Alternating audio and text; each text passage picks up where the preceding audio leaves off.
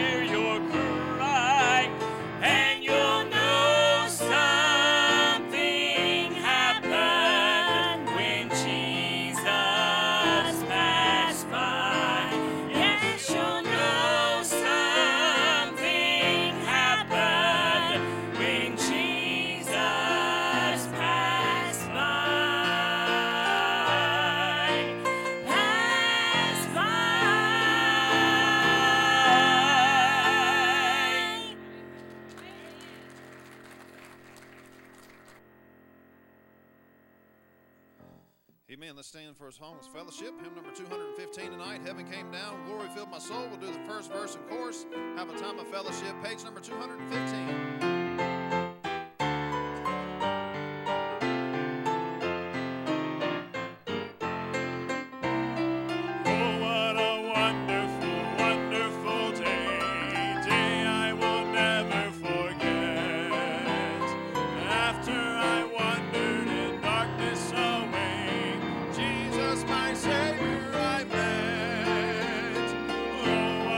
Tender, compassionate friend.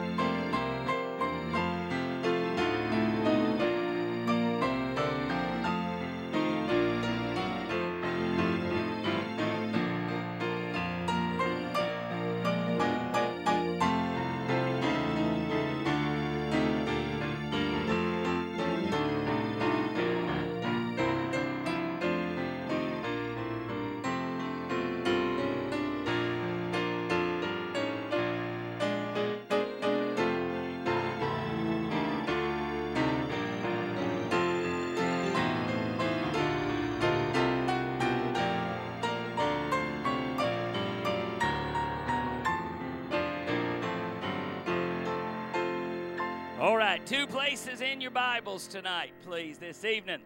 Two places. Turn with me, first of all, to Philippians chapter 1. Philippians chapter number 1. And then flip back a few pages and have Acts 16, if you would, please. Acts 16. Philippians 1 and Acts 16. Somebody sent me a little funny this past week. I think this will put a smile on your face. There was a brand new preacher in town. Had never preached a funeral before, but he had taken his first church.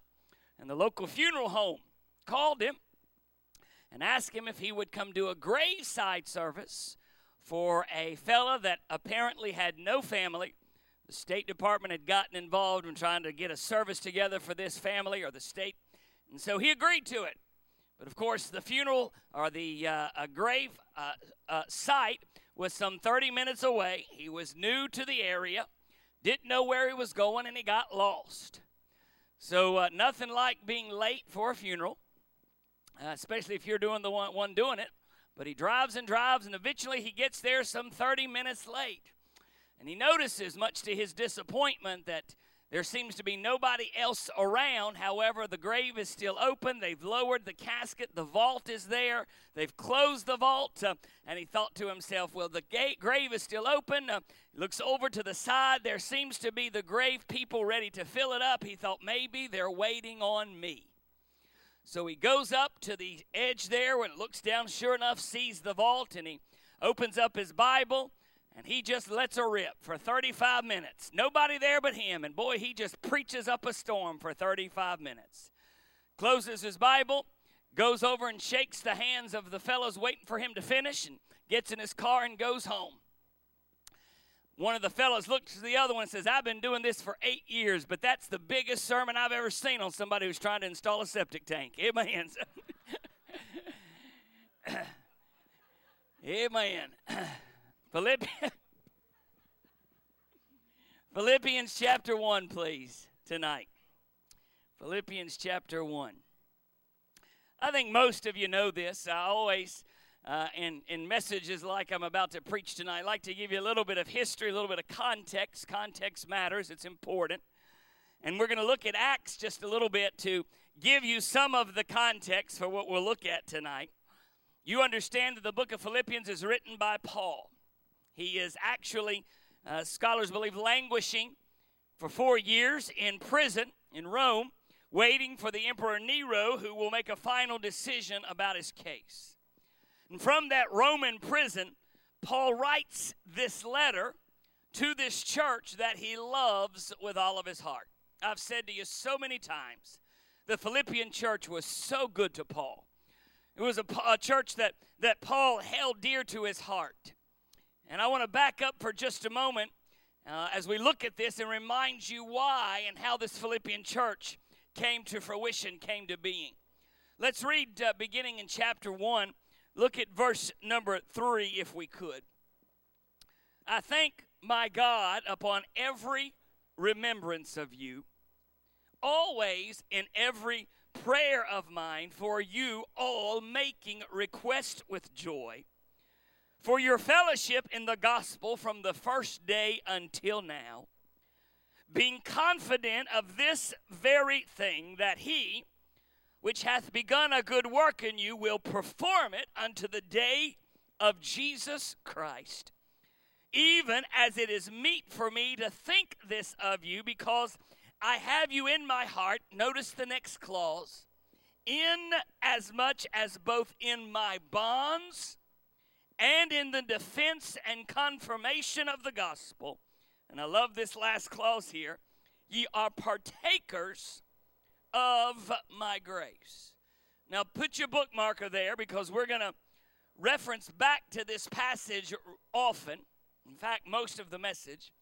But I want to flip over to the book of Acts for just a moment and give you a quick little history lesson and a reminder about how this Philippian church even comes into existence, how it even becomes a church. Acts chapter 16, Paul's desire had been on this, what would become his second missionary journey. His desire was to go and retrace the steps of the churches he planted on his first missionary journey. But you know the story, most of you do, I'm sure. In fact, it's plainly described for us in chapter 16 that Paul receives what we refer to as the Macedonian call. In fact, if you look at chapter 16, verse number 8, and they passing by Mysia came down to Troas, and a vision appeared to Paul in the night.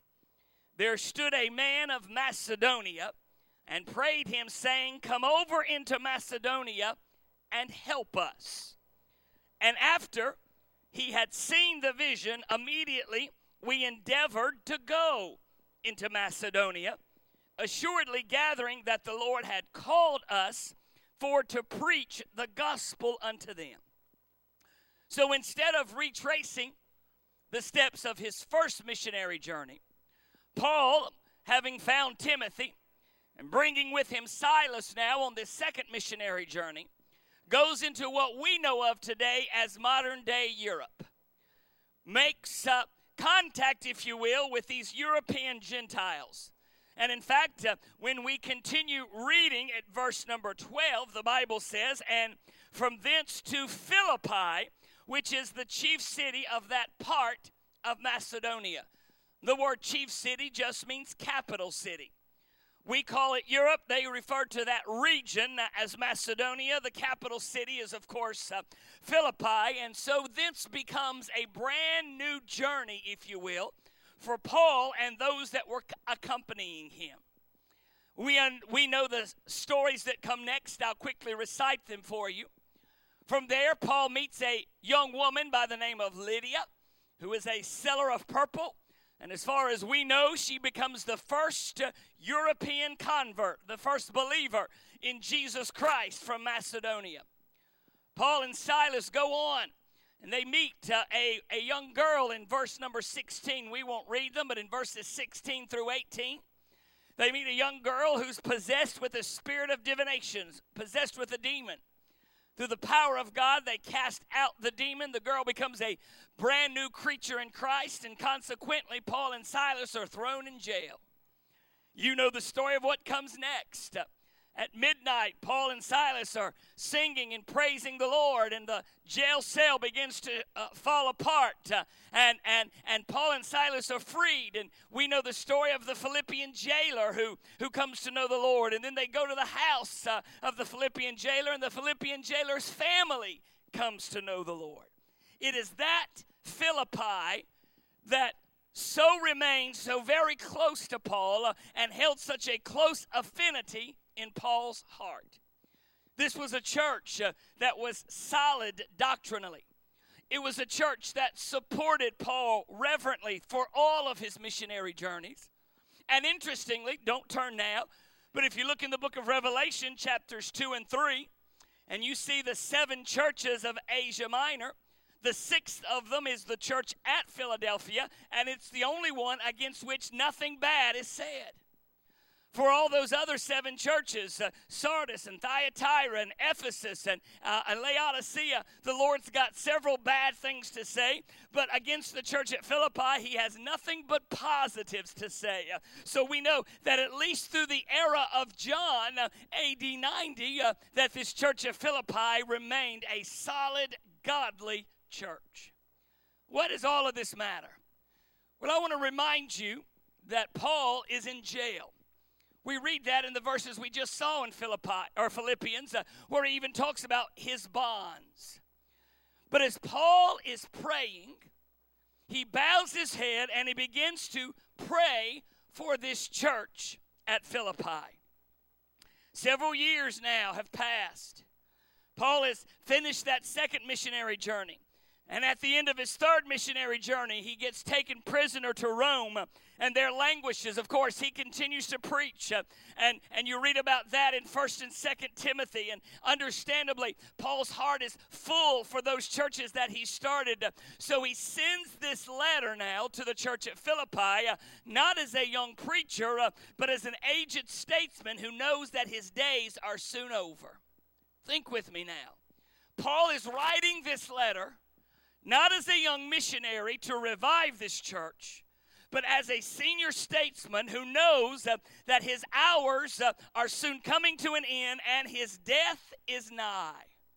And I challenge you to read that book of Philippians, and you will not find one word where Paul complains about his situation. In fact, it is in this book of Philippians that we read, I can do all things through Christ which strengtheneth me. It's in this book of Philippians that we read about the Christian's mindset and the Christian's character. But tonight, what I want us to focus on is simply the way Paul prays for this Philippian church. In fact, it's not a surprise to us that when he begins to write this letter, he writes it by saying, I'm going to paraphrase this into our language, he writes it by saying, I pray for y'all all the time. I pray for you regularly, and I pray for you often. Now, you've heard me as your pastor say to you often. In fact, just a few weeks ago, we have a Sunday morning message, shouting hallelujah message about the power of church prayer and how collective church prayer will rattle the very cages of heaven itself. But I want to submit to you tonight that when you're in your private prayer, when you're in the times where you are talking to the Lord by yourself, your church is one of those things that you need to pray for often and regularly. Your church needs prayer. And I'm going to show you tonight through how Paul prays for the Philippian church, how that can become a model, if you will, of how you pray and I pray for Stanley Town's Amazing Grace Baptist Church. Let me pause a second and say, when I talk about praying for the church, there's two ways to think about this. There's the church as a whole, and by that I mean every church and every blood-bought, born-again child of God that names the name of Christ, part of the bride of Christ, that collectively is the church. But what I'm referencing tonight is a local body of believers, a group of family members, if you will, who come together weekly and pray with one another, worship together, and fight the battles of the world together. That local assembly of believers needs prayer. So we're going to look tonight at how to pray for your church. I'm not talking about how to pray for your pastor. I'm not talking about how to pray for the church leaders. They need prayer as well. As your pastor, I surely need prayer. But I'm talking specifically tonight about how do we pray for our church. Three things that we'll look at simply tonight. Number one, I want you to note with me that it's always smart to start out expressing praise for your church. Expressing praise for your church. Look at verse number 3, if you would. Go back to Philippians chapter 1. And I'll remind you, while you're flipping there, that this model of starting out with praise is the very same thing that the Lord Jesus Christ does in the model prayer. We call it the Lord's Prayer. A better name, I think, is the model prayer. When he starts out praying, he says, Our Father which art in heaven, hallowed be thy name. Exalting him, praising him. And I've submitted to you in teaching and preaching on prayer that when you start praying, one of the best things you can do is praise God for answered prayer before you go asking for something else. The same principle applies here, folks. You'll notice that Paul says in chapter 1, verse number 3, I thank my God upon every remembrance of you. You understand that Paul is, I think in his mind, not thinking just about that church collectively. That's certainly part of it. But I think he's thinking about all of those things that he went through there in Philippi. Maybe he's thinking about Lydia. Maybe he's thinking about that young girl that was possessed with the spirit of divination. Maybe he's thinking about that Philippian jailer. Maybe he's thinking about the family of that Philippian jailer and how though he and Silas were beaten and cast in prison, think with me now, the same one that beat him in the daytime got saved in the nighttime. So Paul, when he starts out talking about this church and thinking about this church, he starts out by praising God for that church. I want to say to you tonight, and you've heard me say this 1,000 times. You stay here, you'll hear me say it 1,000 more. One of the things that really worries me is we take for granted how good God is to SAGBC. I don't need to tell you this. You get it, you understand it, but God's mighty good to this body of believers, folks. He's been mighty good to us. He's been mighty gracious to us. He's blessed us far and above that we ever deserve. And it does us well to start off when we're praying for our church, just thanking Him for how good He's been to our church. I want to remind you tonight, folks, that as Paul sits there in Herod's prison, sits there in Roman's prison, as he is reminded, his heart is filled with praise about the good people that are there at the church of Philippi. I remember when I thank God for church, collectively and individually, I can't help but think of the precious little Sunday school teacher who led me to the Lord, who is a 7-year-old boy at Wayside Baptist Church, the Sunday school teacher who took time enough out of her day to study and prepare a lesson and teach me about the things of God, and how as a 7-year-old boy I knelt because of a Sunday school teacher who led me to the Lord. I think about those who worshiped with me after I got saved. I remember my professors at Bible college who taught me the things of God. I remember church members. I think about church members now who I know pray for me. I remember people who've been so good to me and to my family. I remember people who have given me some right words of encouragement often when we needed it the most. And I see across this room tonight folks who've been a blessing to me and to my family, some for a few years, some for many years, some we're just getting to know, and I submit to you that it is all good. There's a running joke at college there where I work because I have this tendency, no matter what we're facing, no matter what we're going through or what trial we come across, I'll always say, it's all good. It's all good. We're going to be all right. It's all good. But the reality is, when you know the Lord, it is all good. Expressing praise for your church. Then when we get to verse 4, Paul's expressions of praise become very pointed expressions of prayer. Look at verse 4 and let's read a few verses quickly. Notice he says, always in every prayer of mine for you all, making request with joy. Let me pause a moment and say that undoubtedly that church had some collective needs. I don't know what they were. Paul doesn't describe them.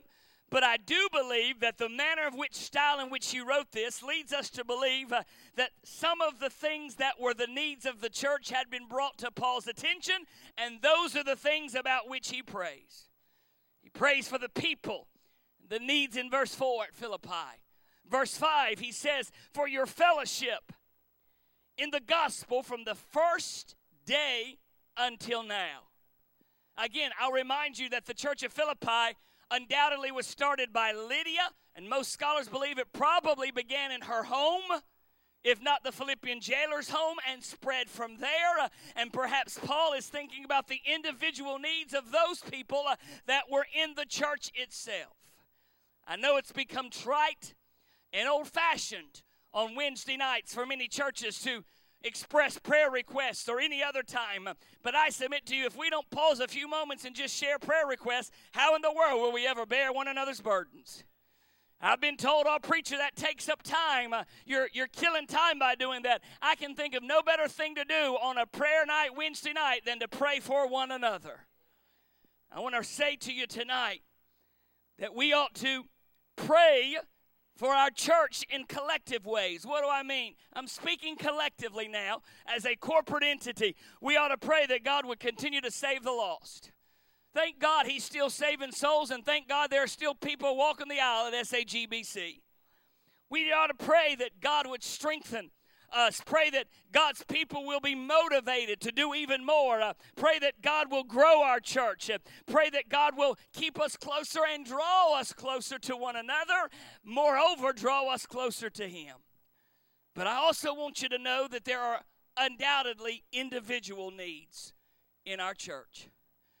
We do it in my Sunday school class, my Bible study Sunday school class. We open up every Sunday. This is just what I like to do.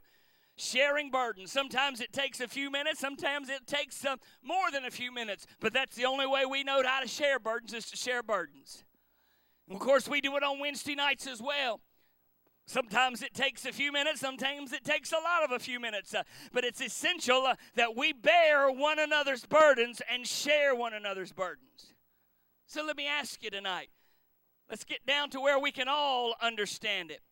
Are there folks in our church who used to be faithful that aren't anymore? We ought to pray for them. Best way to talk about them is to pray for them. That's the only way we ought to be talking about them. Is there someone who's got a financial need in their life? We need to be praying for them. Those in our congregation who are sick, we need to be praying for them. Those who are shut in, and you're going to hear some things next week that we're doing specifically for our shut-ins. We need to be praying for them. Those who are widowed, we need to be praying for them. Those who are hurting, we need to be praying for them. Those who are grieving, we need to be praying for them. And those who are carrying burdens, and let's be honest, that's most of us, we need to be praying for them. We express praise for the church. Let me ask you tonight, you thankful for your church? Say amen and pray for them. Secondly, not only do you express praise, but you express very specific prayers corporately and individually. I understand that you probably can't name every request that's mentioned on a Wednesday night. You can, if you're in my Sunday school class, name every request that's mentioned on a Sunday morning, but I guarantee you can remember a few of them. I guarantee you there are some that will stand out, and I submit to you tonight, just as it always has, prayer still rattles the cages of heaven. Scripture is replete with examples where prayer has changed the heart of God, and subsequently things are turned upside down because of the power of God's people praying. Expressing praise, expressing prayer. Then I hope you'll say amen to this one. Expressing passion for our church. Passion. Go back to verse number 7. Please, go back to verse number 7. Even as it is meet for me to think this of you all. Why? Because I have you in my heart, inasmuch as both in my bonds and in the defense of the confirmation of the gospel, ye all are partakers of my grace. You continue to read this book of Philippians, and you will find that over and over, whatever Paul was facing, that church of Philippi went with him. I don't mean physically, they weren't able to. But financially and emotionally and in their prayer life, whatever Paul was facing, this church was right there with him. Interestingly, you read about this, and this church that was a missionary church, Paul formed it as a missions church. They supported Paul to do the work at other churches. Think about that for a second. This Philippian church that was formed out of missions desire and mission work would give Paul money to go out and do the work of a missionary at other churches. And Paul had a passion for this church. I want to pause just a moment and say to you the second thing, and now you've heard me say it a bunch, but the second thing that really worries me at times is that we will forget that every church out there ain't got what we got. We'll take for granted how good it is, not just that God's been to our church, but how good it is to be in our church. What do I mean by that? Let me give you some very concrete examples, things that I think you'll understand.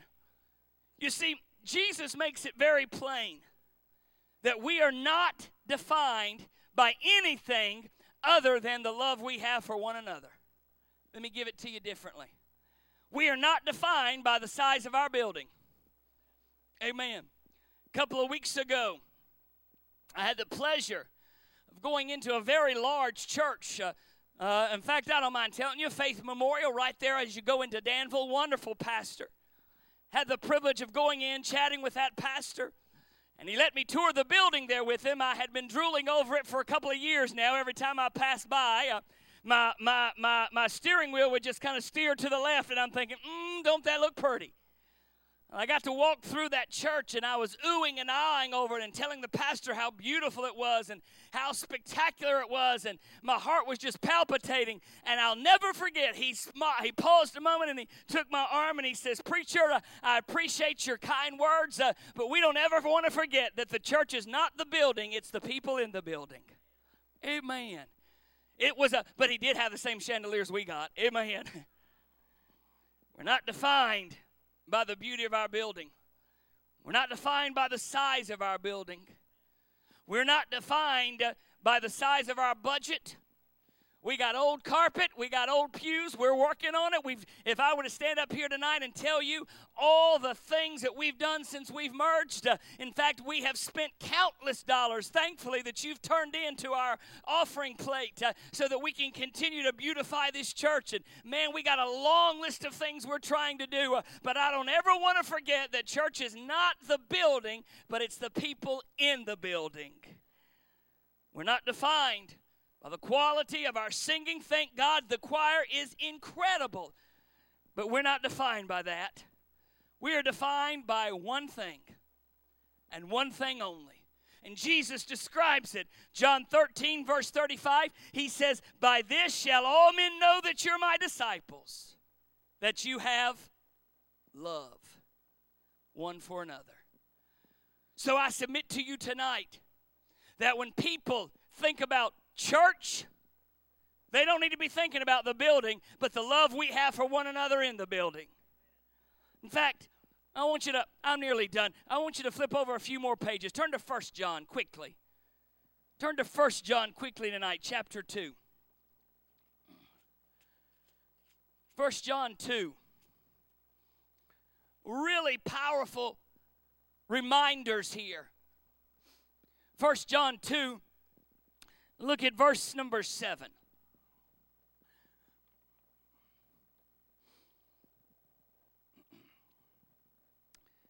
First John chapter 2. In fact, let's go back to chapter 1. We'll look at chapter 2 also, but look at chapter 1 for just a second. Look at verse number 7. If we walk in the light, as he is in the light, we have fellowship one with another, and the blood of Jesus Christ, his Son, cleanseth us from all sin. If we say we have no sin, we deceive ourselves, and the truth is not in us. If we confess our sins, he is faithful and just to forgive us our sins and cleanse us from all unrighteousness. We could stop right now and shout for about an hour. Now keep reading. Go down to verse number 7 of chapter 2. Brethren, I write no new commandment unto you, but an old commandment, which ye had from the beginning. The old commandment is the word which ye have heard from the beginning. Again, a new commandment I write unto you, which thing is true in him and in you, because the darkness is past, the true light now shineth. He that saith he is in the light and hateth his brother is in darkness even until now. Well, keep reading. He that loveth his brother abideth in the light, and there is none occasion of stumbling in him. But he that hateth his brother is in darkness, and walketh in darkness, and knoweth not whither he goeth, because that darkness has blinded his eyes. If I'm reading this correctly, and I believe I am, then John, the last of the New Testament writers, is making it very clear for all of us that it's the people in the church, and if we're really saved, really in love with God, then we're in love with the people who are in the church. Now say amen, because everybody, you know what I'm about to say, you can love somebody even if you don't like them. How do I know that? Because I'm a parent. Amen. Amen. Every parent in the building, you know you can love them kids even on days when you want to drop kick them to Jerusalem. Say amen. Amen. Preach on. I'm getting some amens from people I never hear from. Quickly, a few more verses. We're done. Jump down to verse 20. I know we're reading a lot, but I think you understand why. Verse 20. Notice what it says. 1 John chapter 4, flip chapter 4, verse 20. Chapter 4, verse 20. If any man say, chapter 4, verse 20, if any man say, I love God, and hateth his brother, Look at those next 4 words. He is a liar. Now, if a preacher stands up and says that, he's going to get something thrown at him, but you understand that's coming from the book. If a man say, I love God, and hateth his brother, he's a liar. For he that loveth not his brother whom he hath seen, how can he that loveth not his brother whom he hath seen, how can he love God whom he hath not seen? This commandment hath we from him, that he who loveth God love his brother also. What does this mean, folks? I'm going to kind of wrap this up in a bow tonight, and we're done. I've said to you on many occasions, and I like saying, I don't know how people make it without church. I don't know how people make it without the Lord. I don't know how people make it without a church family. But you understand tonight, that means that we need to pray for our church. We need to praise God for our church. We need to pray for our church, and we need to have passion about our church. When my wife and her brother get into an argument, I'm an only child. Mom and Daddy got it right the first time. Say amen right there. Amen. But when my wife and her brother get into an argument, it is one of the most frightening things you can imagine. I mean, they can go at each other like nobody I've ever seen. But let somebody else talk about them. And then it's on like Donkey Kong. Amen. Can I pause a moment? That ought to be us as well. We might have some internal disagreements. We might not always get along. But, honey, if somebody else starts talking about the church, I believe it's in God's will for the claws to come out. In Jesus' name, amen. We need passion for our church. Praise for our church. And would you join me? Let's pray for our church. Let's stand together tonight. Just a simple thought tonight, but so profoundly important. God, give us a passion and a love for our church and for the people in it. So here's what we're going to do tonight. Just stay there, Brother Ken, if you would. Ladies, I want you to just start playing for me. And if you're physically able and can, I want you to come join us at the altar tonight. Now, if you're uncomfortable and you choose not to, that's fine. But if you're physically able and would like to join us here at the altar, join me tonight. Let's just pray together for our church, the people in it, the leadership of it, those that are working so diligently for the continuation of it. 2018 set to be mighty things for our church, so let's pray together. Father in heaven, in Jesus' name, we thank you for this wonderful opportunity to just open up this precious Word of God and be reminded about the importance of a church. Lord, I thank you for this group of believers that is so supportive of this ministry. Lord, it is so precious on Sundays to see the place packed out on Sunday mornings and Sunday nights to see folks come back hungry for the Word of God. Lord, on Wednesday nights to see folks come out for Bible study and prayer request time, and Lord, to see our Awana program continuing to expand. But Lord, we understand that those things are not what matter. It is the love that we have for one another that matters in this church. Lord, there's a lot of folks, as you know, who are suffering. Lord, suffering for loved ones, suffering for sickness, suffering for all sorts of diverse problems and issues. Lord, we pray for every one of them tonight. Lord, we're a family, so we pray for our family. Lord, I pray for the leadership of this church that stands with us, stands beside of us as we lead this congregation of believers. They're so supportive and following the biblical dictates of a deacon as God described in the book of Acts. Lord, we thank you for their support. Lord, I thank you for those who work here on the platform week in and week out to make this service and the worship experience what you'd have it to be. But most of all, I thank you for the people, Lord, who make up the pews.